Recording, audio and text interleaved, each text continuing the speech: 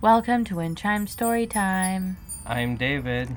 And I'm Reese. Today we will be reading Peter and Wendy by J.M. Barrie. Chapter 1, Peter Breaks Through.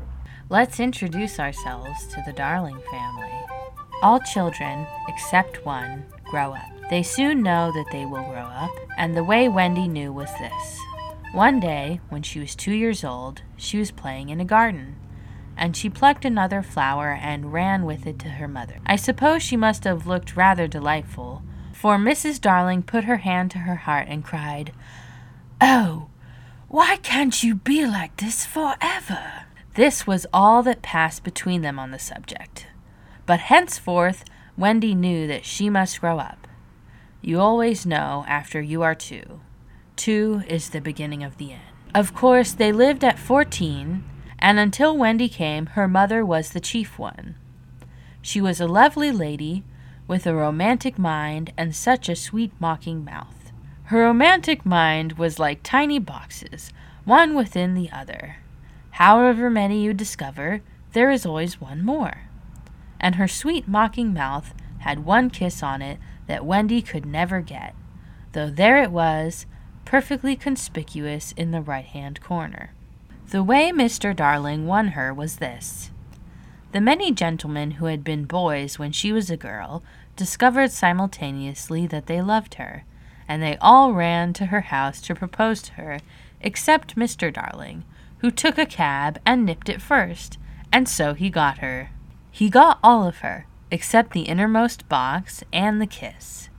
He never knew about the box, and in time he gave up trying for the kiss.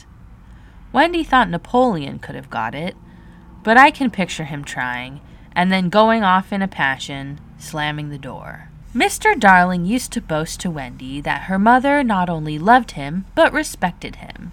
He was one of those deep ones who knew about stocks and shares. Of course, no one really knows, but he quite seemed to know, and he often said stocks were up and shares were down in a way that would have made any woman respect him. Mrs. Darling was married in white, and at first she kept the books perfectly, almost gleefully, as if it were a game, not so much as a Brussels sprout was missing. But by and by whole cauliflowers dropped out, and instead of them there were pictures of babies without faces. She drew them when she should have been totting up. They were Mrs. Darling's guesses.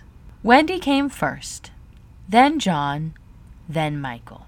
For a week or two after Wendy came, it was doubtful whether they would be able to keep her, as she was another mouth to feed.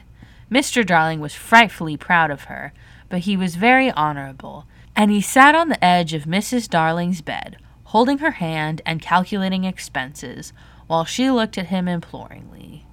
She wanted to risk it, come what might, but that was not his way.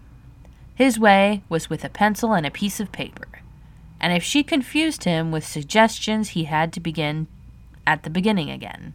Now don't interrupt, he would beg of her. I have £1.17 here and 2 6 at the office. I can cut off my coffee at the office, say 10 shillings, making 2 9 6. With your 18 3 makes 397. With 5 0 in my checkbook makes 897. Who is that moving? 897. Dot and carry 7. Don't speak, my own. And the pound you lent to that man who came to the door. Quiet, child. Dot and carry the child. There, you've done it. Did I say 997? Yes, I said 997. The question is, can we try it for a year on 997? Of course we can, George, she cried. But she was prejudiced in Wendy's favor, and he was really the grander character of the two. Remember mumps, he warned her almost threateningly, and off he went again. Mumps, £1. That is what I have put down, but I dare say it will be more like 30 shillings. Don't speak. Measles, 1.5. German measles, half a guinea. Makes 2 6. Don't waggle your figure. Whooping cough, say 15 shillings. And so on it went, and it added up differently each time, but at last Wendy just got through, with mumps reduced to 12 6 and the 2 kinds of measles treated as one.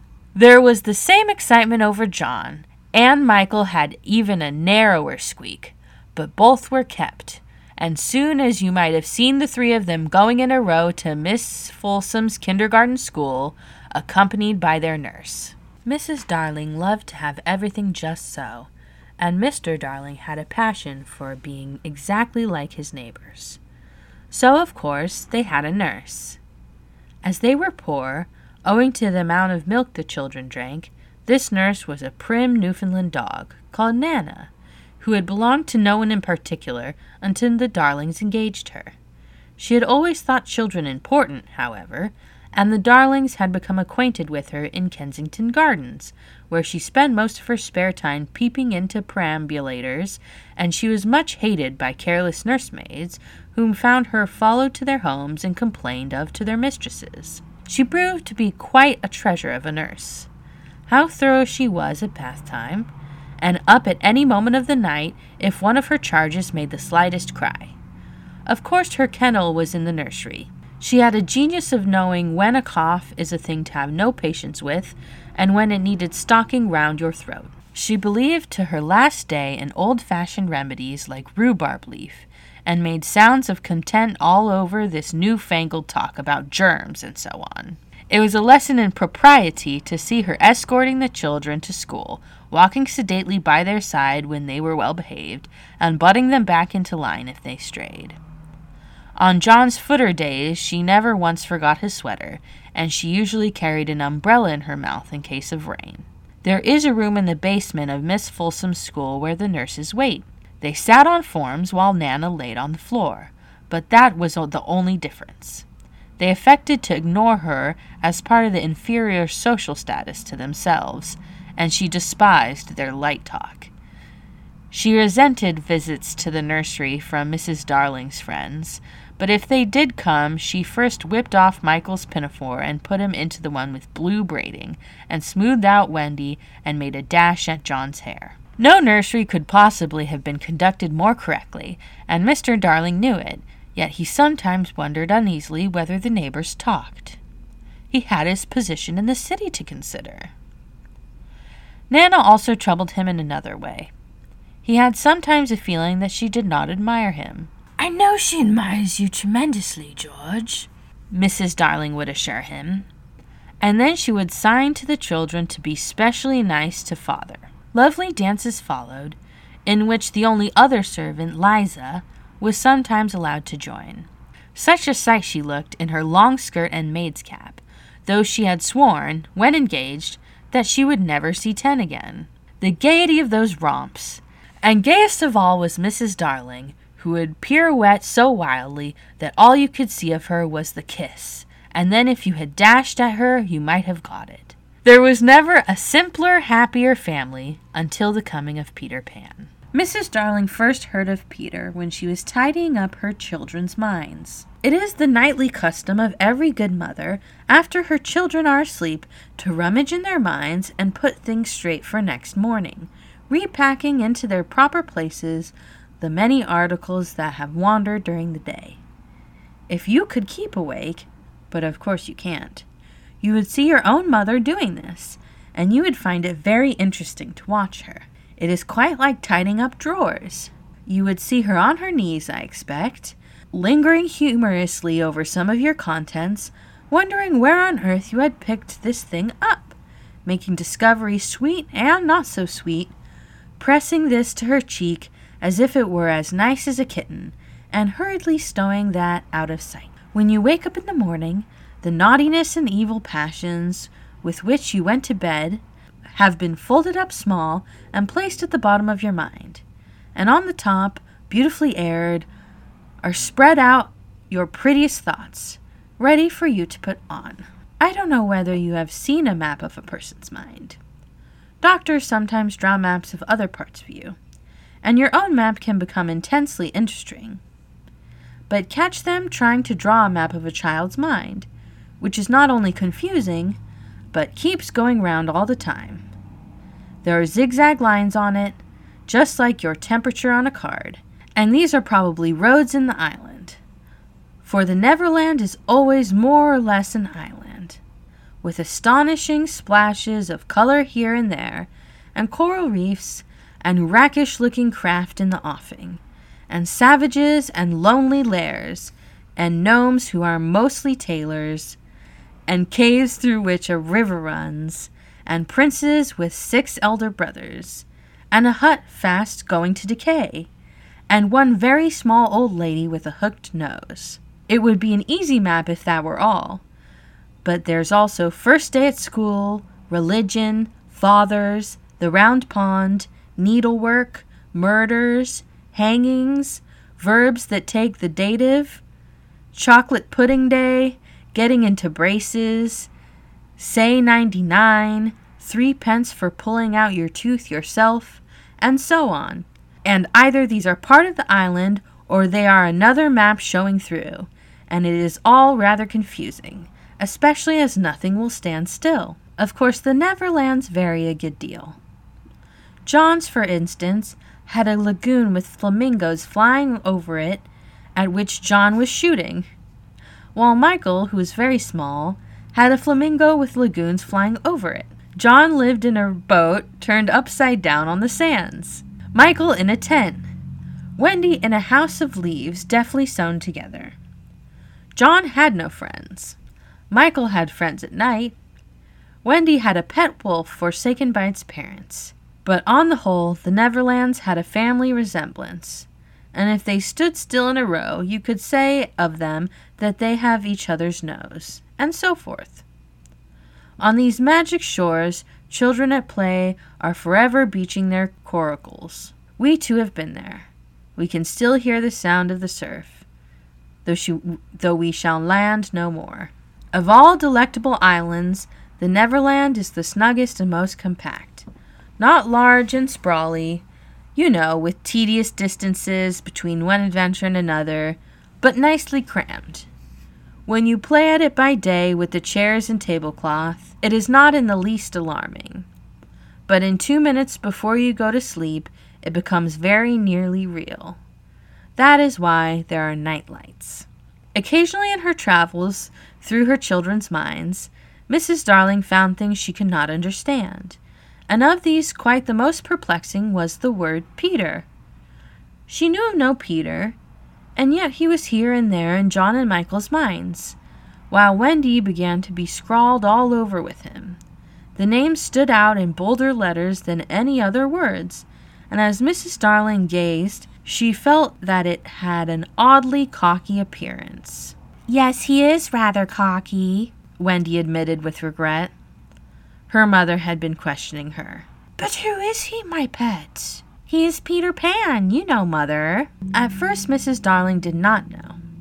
But after thinking back into her childhood, she just remembered a Peter Pan who was said to live with the fairies. There were odd stories about him, as that when children died, he went part of the way with them, so that they should not be frightened. She had believed in him at the time, but now that she was married and full of sense, she quite doubted whether there was any such person. "Besides," she said to Wendy, "he would be grown up by this time." "Oh, no, he isn't grown up," Wendy assured her confidently, "and he is just my size." She meant that he was her size in both mind and body. She didn't know how she knew it. She just knew it. Mrs. Darling consulted Mr. Darling, but he smiled pooh-pooh. "Mark my words," he said. "It is some nonsense Nana has been putting into their heads. Just the sort of idea a dog would have. Leave it alone and it will blow over." But it would not blow over. And soon the troublesome boy gave Mrs. Darling quite a shock. Children have the strangest adventures without being troubled by them.